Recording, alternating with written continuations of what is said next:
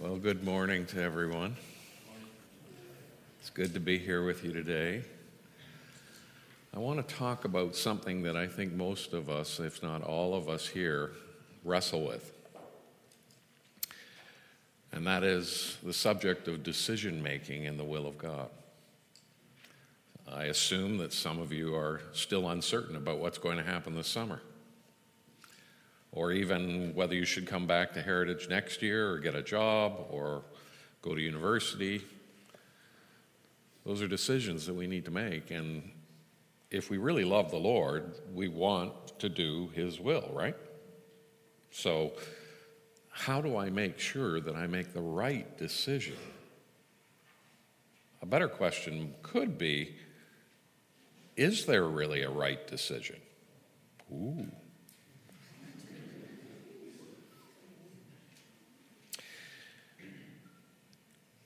I want you to turn with me to a verse in Deuteronomy in chapter 29. It's the last verse in chapter 29, and I have found this to be a very helpful verse in thinking through this whole subject.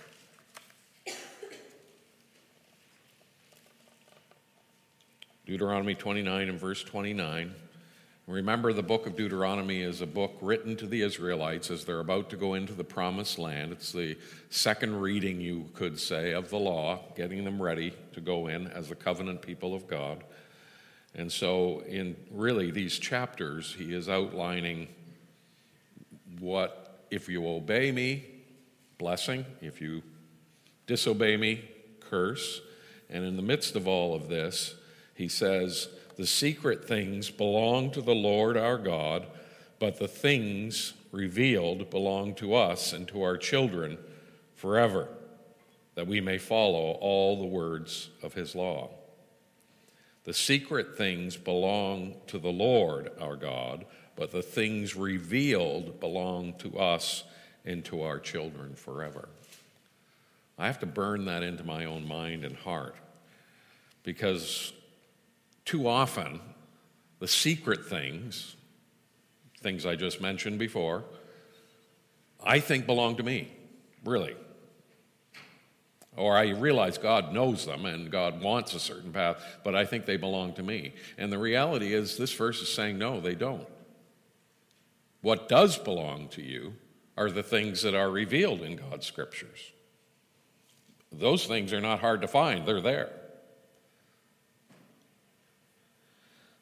So I think that for us, in trying to figure out and determine the will of God for our lives, the most important thing we can do, and this is really the whole message in many ways, is just trusting God and doing what it is that I know he wants me to do according to his will. That is what he has revealed.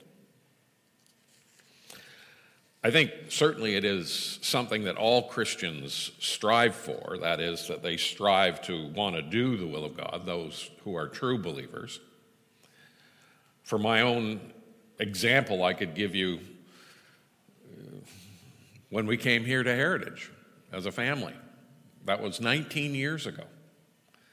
And when we came, I was of the age of 45.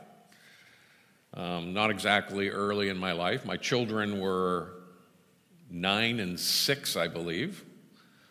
And we were moving from the country to the city. I was pastoring at the time, and I was having a great time in the pastorate. It was a beautiful church, and had great leaders in the church, and they allowed me to do my thing, which was to preach and teach and get involved in some other things. But it was the ideal situation, one could say, for a pastor with my gifts. We actually didn't want to come here.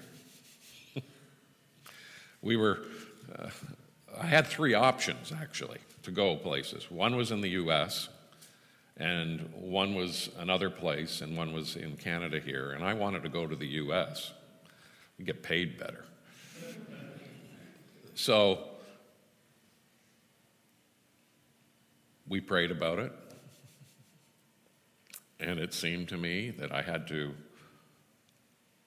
go the route of the school, that there was no reason to say no. I met with the people and carried forward, but I didn't really want to go. My elders even said you should go.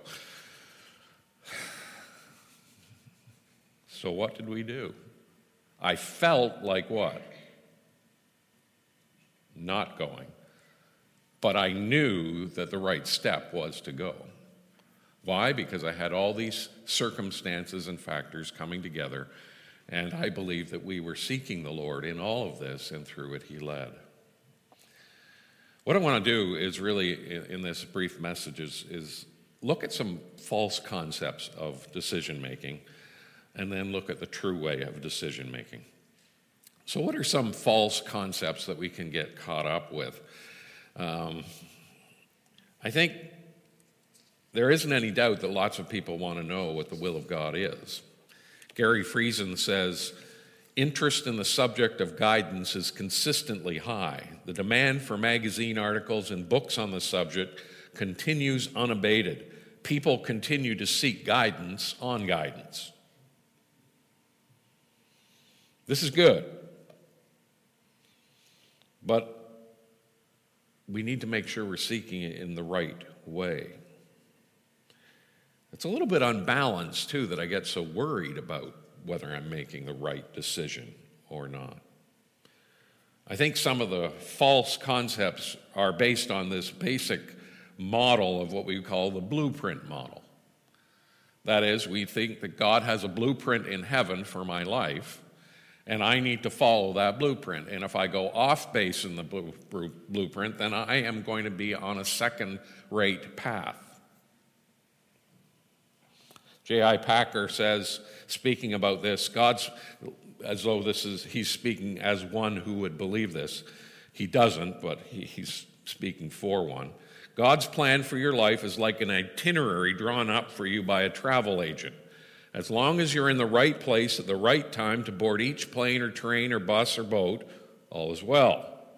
But miss one of these pre-planned connections and the itinerary is ruined. A revised plan can only ever be second best compared with the original plan. The assumption is that God lacks either the will or the wisdom to get you back on track. A substandard spiritual life is all that is now open to you. You may now be on the scrap heap, but you may not be on the scrap heap, but you are on the shelf, having forfeited much of your usefulness. Your mistake sentences you to live and serve God as a second-rate Christian. All too many people have gone into marriages, gone to different schools, taken different jobs, moved from one place to another, and they realize afterwards it was a mistake. I mean, clearly it was a mistake. And they think, I guess I'm done now. I still will live for the Lord, but I'm not going to be as I could have been. I need to inform you that this is not right thinking. This is certainly not the way the early church, even up through the Reformation period, thought. People did not think this way about decision-making and God's will. Some examples that follow this type of thing to try to figure out the right thing to do are drawing lots, as they did in the Old Testament. People still would do that today. Or looking for some eternal signs that will, tell them that's the way I should go. Looking for strong internal impressions in their minds, almost like a gut deep feeling. Blindly opening their Bibles and pointing a finger and reading the verses without any consideration to the context. And even some people think that I should always do that which I hate to do or is most irrational to do. That's what God's will is. All of these reflect what I would call a more magical, now-oriented, and I would call selfish, short-term oriented mindset. Simply stated, it is an immature way of determining the will of God.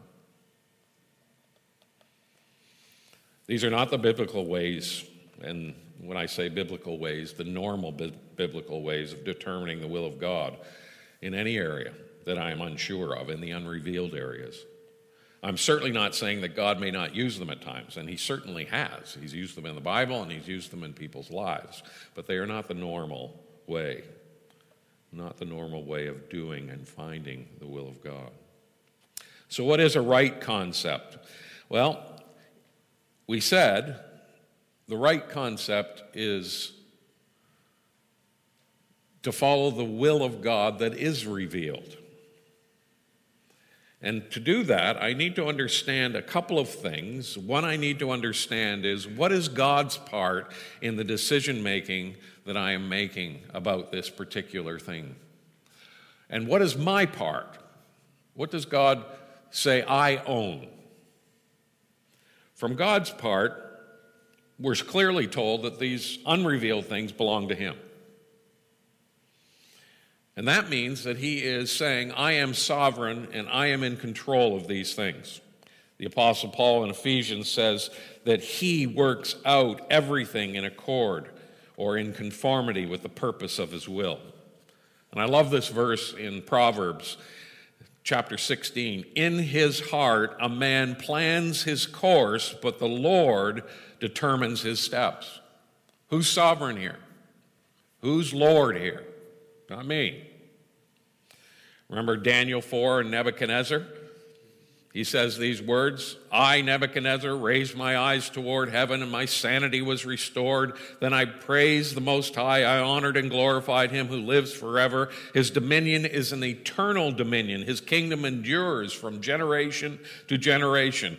Get this, all the peoples of the earth are regarded as nothing. He does as he pleases with the powers of heaven and the peoples of the earth. No one can hold back his hand or say to him, what have you done?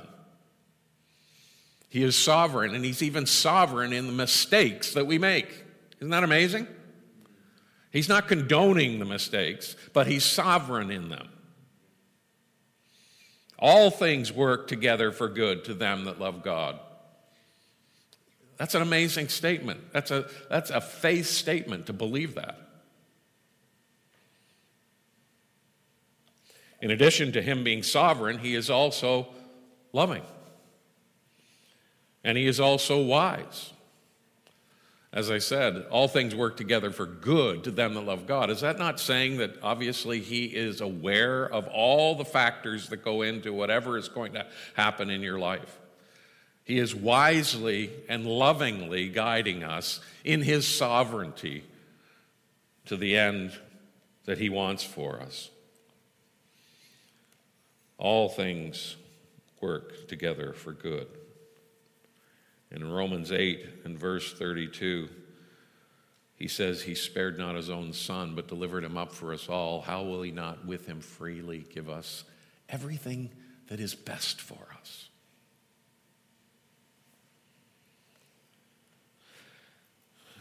The question is, how does he guide his people?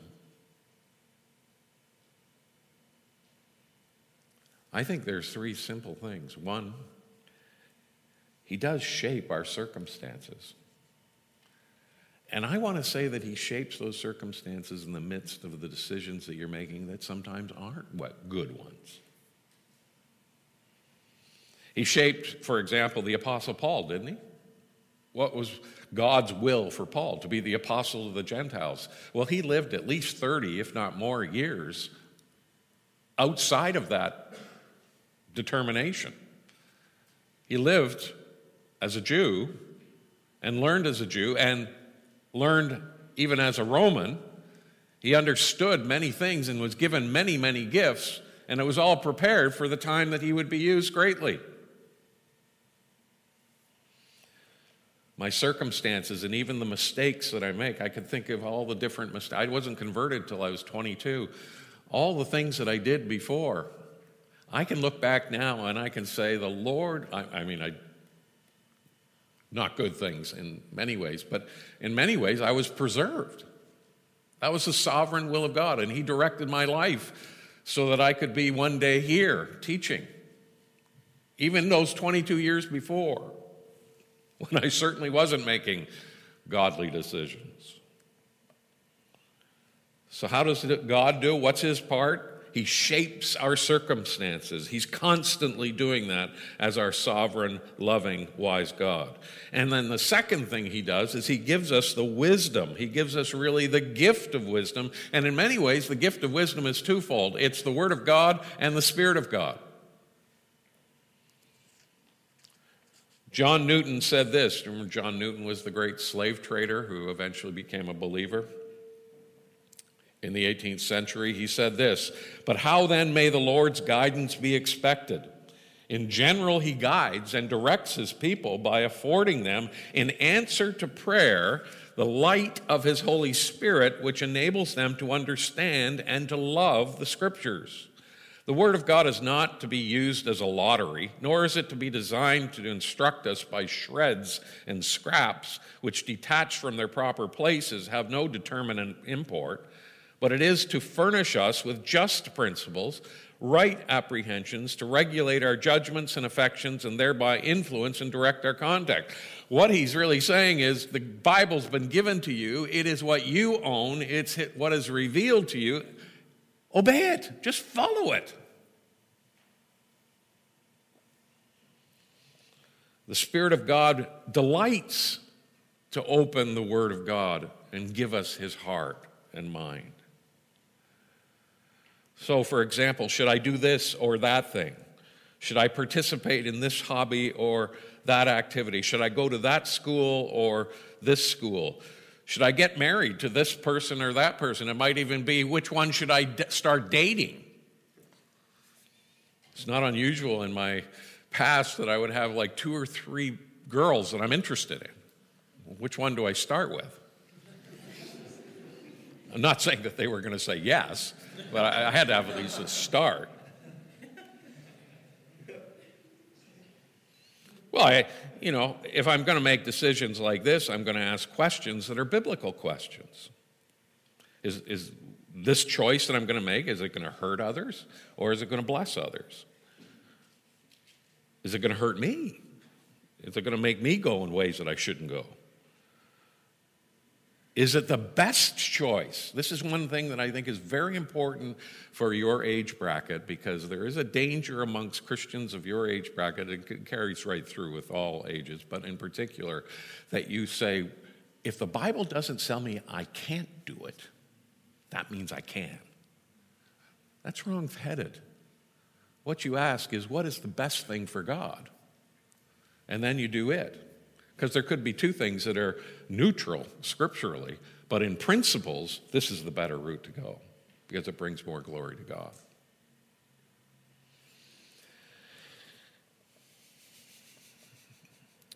What this means specifically is that God gives me the gift of his wisdom through his word and by his Spirit. And as I seek the Lord and look to him in prayer, he helps me to apply and understand the principles and precepts that he's given me in his word. This gift of wisdom is the most important thing that God has given me. He's given me his word. The secret things belong to him. The revealed things belong to me. He wants me to act on them. So not only does he guide our experiences and our circumstances, not only does he give us the gift of his word, but I want you to understand he also guides you by putting desires in your hearts. I think there's a misconception again amongst us to think that some of the things that we just love to do, God can't really want us to do those things. That's so unfortunate. The scripture says, trust in the Lord and do good, dwell in the land and enjoy safe pasture. Take delight in the Lord, and he will give you the desires of your heart. Delight in the Lord, and he will give you the desires of your heart. As you continue to seek God and spend time with him in prayer and in study. And I know that's sometimes taxing at this time as exams are coming on and things like that. You know, as you fill your heart and your mind with the things of God and with God, those desires just bubble out. And the things that you really enjoy doing are actually things that honor the Lord, give pleasure to him. So,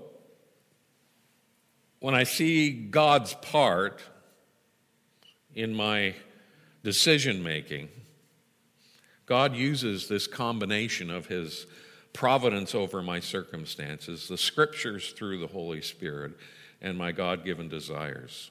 And J.I. Packer says, any supposed guidance that deviates from the Bible, the limits of possibility set by providence, and the discernment of the regenerate heart as to what most honors and pleases our Savior God must be judged phony and elusive. So then we ask from God's side, what is the key to determining the will of God in the unrevealed areas? It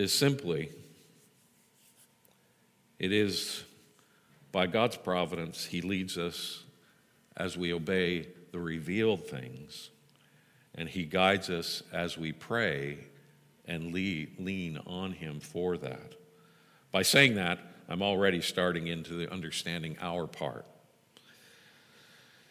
What is our part? Our part in this, we see what God's part is. I need to recognize what God's part is. But now I need to think about what is my part. And I think J.I. Packer has a very helpful statement. He says, my part is to choose the wisest means to the noblest end, namely the advancing of God's kingdom and glory. Let me repeat that again. To choose the wisest means to the noblest end. What's the noblest end? The advancing of God's kingdom and glory. If you're a believer here, that's your heart. Your heart is that God will be glorified. And therefore, what's my part? My part is to make choices that will honor that. And you know what the amazing thing is? I've been a Christian now for 40 years. You know what the amazing thing is? When I pursue those things, I am the happiest man. I'm enjoying myself the most. Contrary to what we might think or what the world will tell us, I'm actually having most delight when God is most glorified. It is true. So then, how do we come to have this mindset? Well, several things. And again, I've already mentioned them. I'm going to press them again. You need to have a heart and mind where you think of your destiny, your home, your citizenship is in heaven. Abraham was looking for a city which wasn't here on earth. The writer of Hebrews wants to make clear that our hope is in heaven, in glory, in the place of really, ultimately, the new heavens and the new earth. I need to have that kind of mindset that I'm thinking the things of this world are not the important things. Secondly, my conscious purpose is not my fulfillment and happiness, but God's glory. So whether you eat or drink or whatever you do it all for the glory of God. And thirdly, and this is very important in our pleasure-oriented society, we need to realize that we are people of the cross. And being people of the cross means we bear the cross. Now, praise the Lord, we're not always suffering. But I don't think we should see suffering as abnormal for us as believers.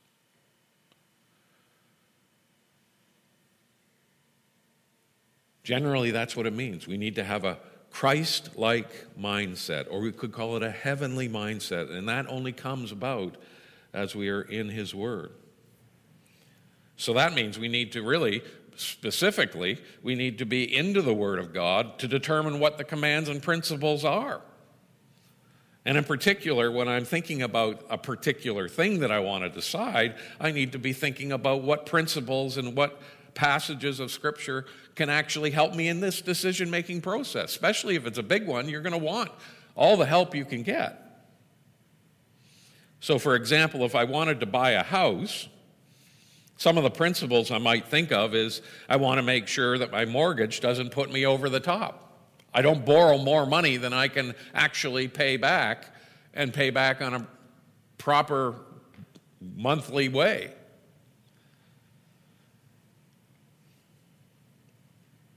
I might want to consider my closeness to a church in order to participate in a good fellowship of believers. I might be convinced that we're going to have children, and I think it's best for at least the first several years of the children's lives that the mother or father, but likely the mother, will be the one who will be at home with them. That sometimes costs. I had some friends in Bible college that went that route. They lived in Toronto, and they ended up renting an apartment while they had their children so that he could work and she could be at home and raising them. And remember, the most important thing you can do as parents is raise disciples for Jesus.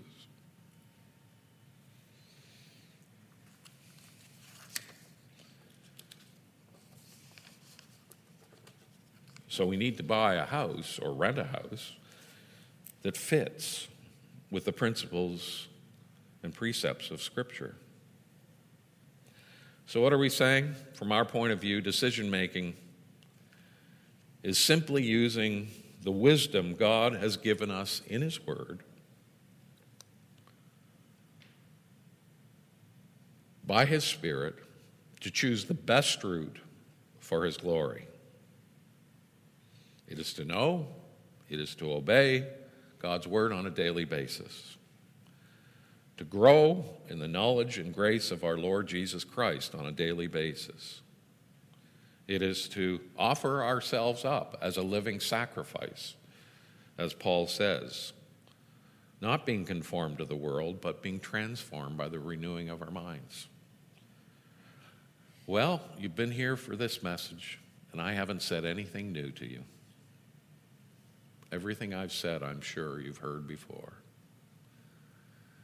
The Christian life is a pretty simple life, really. I mean, God's given us His Word to reveal things. And He doesn't want us to try to, figure out all the details in the blueprint. Not concerned about that. He just wants us to be obedient to Him now. And you know what is so very clear? If you have a ship on the sea that is moving briskly and it's going in the right direction, it just takes a little work of the rudder to make it go left or right? No big deal. And this is what God does in our lives. I want to just close with an illustration for you of my own life. I gave you an earlier one, but I'd like to give you another one because I think it will help you to see that we have gone through, in my family and I, some very difficult things in our lives, and we've made a lot of decisions and gone a lot of different ways. I mean, at 45, you're doing a new job? I understand that can happen, but it's not what you really plan on, is it?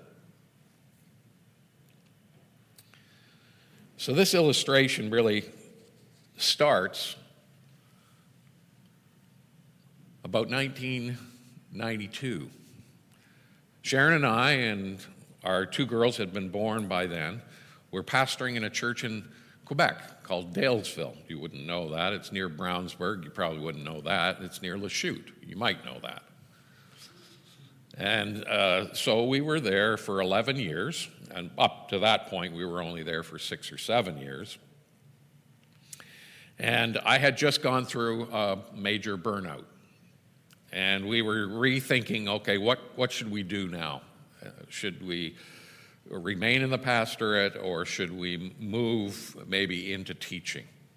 And therefore, to go into teaching, you need to get more education. I had my Master of Divinity, but that's not good enough. So I checked things out, found out that Conrad Grebel College, which is in University of Waterloo, they had a one-year master's program, and from there I could get into something like U of T in their PhD program.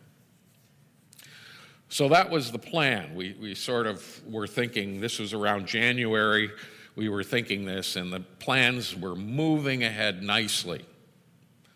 And February, March, April, things are looking very good going in this direction. Sharon was packing. Now, she had to do it carefully because people were constantly in her house, and so she had to be careful how she packed so that it didn't look like we were going, because we didn't want to tell anyone, right, because we didn't know exactly for sure we were going. But by the time June came around, we were pretty sure we were going. And then I found out.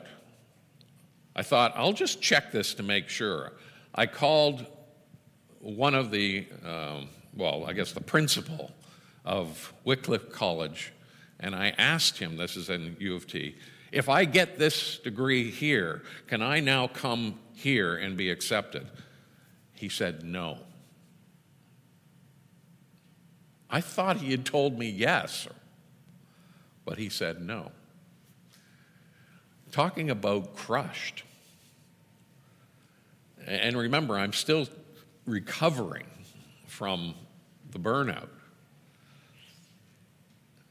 I'll tell you, I was pretty angry at God. I thought, you know what? You led me all this way. You started me on this path in January. You think you could have let me know in, say, February that you didn't want me going?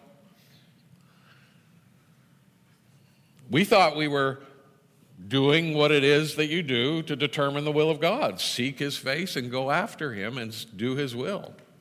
It ended up with this awful halting. Well, it's interesting. What happened after that is,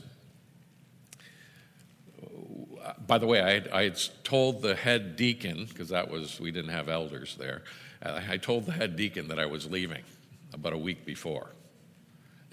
I had to go back to him and say, I'm not leaving. They were okay with that. That was good, but it didn't get past that one man. But anyways, that was interesting.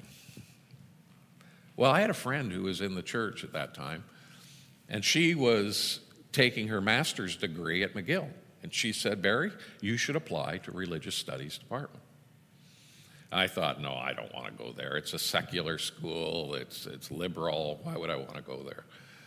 Well, once this happened, I thought, well, maybe this is what I should do. So I applied. And I got accepted. And I started in that following January going to McGill. The very place I didn't think I should be going or wanted to go, I ended up going. And you know what? It was the greatest experience I have had in education, because I was pressed and pushed to think about my Christianity in a context of liberalism. At the same time, I met one man who was about my age, who was doing the same thing. He was a Fellowship Baptist from out BC and moved to Montreal to do this same thing. We became very dear friends, and he was one of these, really brilliant types. So he was teaching me. I was learning not only in classes, but I was learning from him. It's fantastic. I ended up getting my master's, and then Sharon and I had to determine, what are we going to do now? Are we going to go for the PhD or not? This was in 96, because going for the PhD is something you can't do part-time as I was doing the MA. It meant 4 to 5 years of full-time if you're going to do it. So what did we do? We were thinking maybe this is the way the Lord's leading us so that I'll go into teaching. What did we do? We prayed about it. We made sure that we're walking with Christ. We ended up asking people who we respected as godly people. In particular, we asked Sharon's parents, who are believers, and my parents, who aren't believers, and asked them what they thought. They all said, Barry, go for it. And I had a mentor. And that mentor, as I talked with him, he said, Barry, is this a dream of yours? I said, yes, it is. He said, go for it. Well, we ended up moving to Van Cleek Hill, which is near Hawkesbury, Ontario. You may know that, maybe not. Halfway between Ottawa and Montreal on the Ontario side. We moved there and bought a house. It was cheaper to buy a house than it was to rent one. So we ended up doing that again. Decision making, trying to determine, because we looked at houses and we looked at different options, and the Lord just led us to this one situation, and it was the house that Sharon wanted, she liked, and you know what? It was wonderful. We ended up paying, I think on a monthly basis, I think it was around $600, well, this was back in the mid-90s, $600 a month. Rent, I think, at that time was $700 or $800. And then what happened? Well, I went through and got my courses, had to do some coursework, and then I had to do comprehensives, and then I had to do my dissertation. Well, 1999, I'm completing my dissertation. Well, actually, just before I start my dissertation, my professor dies, my supervisor. So I have to go to another supervisor who is not so good in the area. He helped me, he was a good man, and I ended up failing my oral. Actually, I ended up failing my written presentation and didn't even get to my oral in 1999. Remember, I've been believing that this is God's will for me to actually get to do teaching. I need my PhD. I was questioning, Lord, is this really why would you allow me to fail this? Well, it turned out at the same time, Sharon, my wife, came down with MS. She was hit hard at the very same time that I was failed. She was hit hard with MS. And she had problems with her sight, numbness down one side. Her foot really didn't work properly, and we didn't know what the future held for us with regard to her. Well, I ended up going back to school, and I started to work with another professor who was very encouraging, and he said, your thesis is good. We just need to tweak it a little bit. And so for the next year, I tweaked it. I got it done. I handed it in, and I passed. And actually, it was graded by the external reader as top 10%. Things turned around. And by June, remember it was March that Sharon was sick? By June, her body was recovering. She was clearly determined to have multiple sclerosis, and she was feeling much, much better than she was earlier on. And that was the point at which we became the pastor of that local church. And then after that, we came here. I tell you all of that because I want you to see that the life of the believer is one of great ups and downs. And we do not control those things. What I do control is my attitude and my commitment to Christ, regardless of what happens. We will bear the cross. We're called to. Following Christ is not easy. But I will tell you, I lived a life prior to Christ, and I had lots of things in my teenage years. I was older than most of you here before I was converted. And I know what the world was, and I was very much involved in it. And you know what? There isn't anything at all as joyous and as great as the life I have now in Christ. And I can say that through all those difficulties.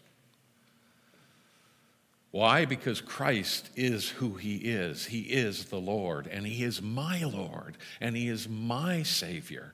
And his Father is my Father, and he loves me, and he guides me. And he simply says, Barry, do not worry about the unrevealed things. I will take care of those. You trust me and walk with me. And as I pray and seek those things, he has constantly guided me. And all I can say is praise the Lord. Let's pray. Father, we struggle, and you know that we struggle with these things. We want to do your will, but we do struggle with trying to figure out why you're doing certain things and why sometimes you're making things difficult. And even when we're making decisions, we can make decisions and know that you're in it. And so we ask, Father, that you will help us to trust you, to walk with you. And pray for each of the students here that are having to make some major decisions concerning the future. Pray that you'll help them to keep their eyes fixed on you, the author and perfecter of our faith. In Jesus' name, amen.